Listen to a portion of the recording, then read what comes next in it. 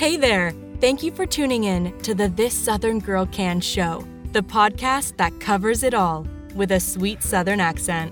Your host, Amber, is a successful YouTuber and published author who teaches others to craft, cook, run a business, and balance a hectic lifestyle.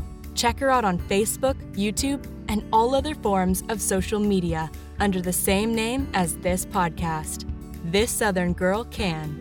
You can also check out her website at www.thissoutherngirlcan.com. And now, here's Amber.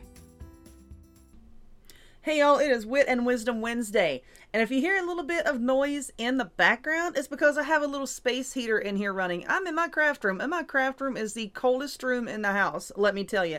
So yeah, I have a space heater running.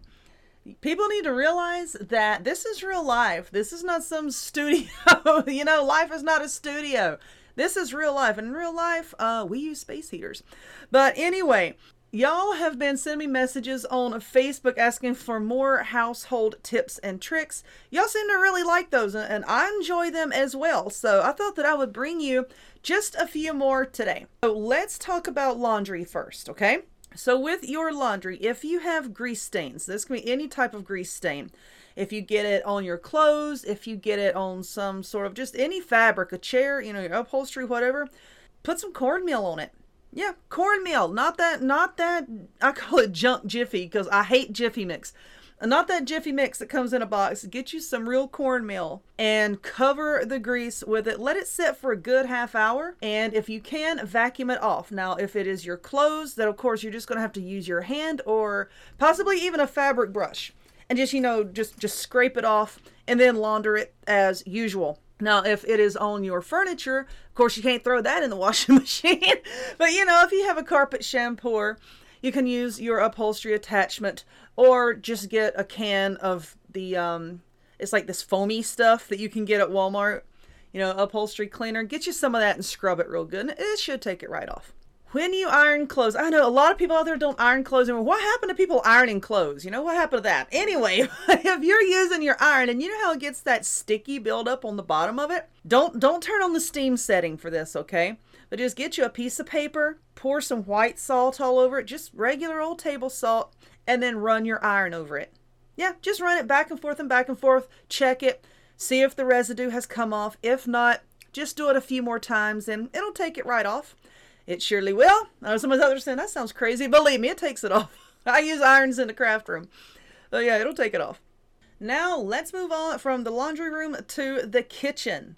So if you have some coffee stains, everything, English, what is it? Everybody has coffee stains in their coffee mugs if you've had them for a long time, If you want to get those out, there's a lot of things that you can do. But if you're like me and your household consumes a lot of oranges, next time you peel an orange, take, again, some white table salt and sprinkle it on the inside part of the peel that was actually touching the orange. Just sprinkle some salt on that and then scrub out the inside of your coffee cup and then wash it as usual. And that helps to lift the stains. Depending on how stained it is, you might put a little bit of elbow grease behind it, but it usually takes it off. For the microwave, if your kids like to put stuff in the microwave and then it splatters everywhere, what you need to do is get you a glass bowl. If you use a plastic one, I'm not going to be responsible if you melt it and make a mess. I like to use a glass one. Put in a cup of water and 1/4 cup of white vinegar. Throw that in your microwave for about 5 minutes on the highest setting. Then once the timer goes off, please be careful and take it out, and then take you a soft cloth and just wipe all the gunk out from inside the microwave, and then go back and clean it with whatever cleanser you want to use. If you use brown sugar, if you like to bake a lot like I do and you use brown sugar, sometimes that brown sugar can get hard. I like to take a little piece of terracotta flower pot and put in there. Or you can order things off of Amazon made out of terracotta to put in there. And when I say a piece, I don't mean, like busting up a pot and put it in there. But like the little dishes that the pot sits on top of. Just get one of those small little dishes. It's, buffed and everything. It's not going to fall apart. And stick that in there. Or you can put a piece of bread in there. And the bread will soften it right up.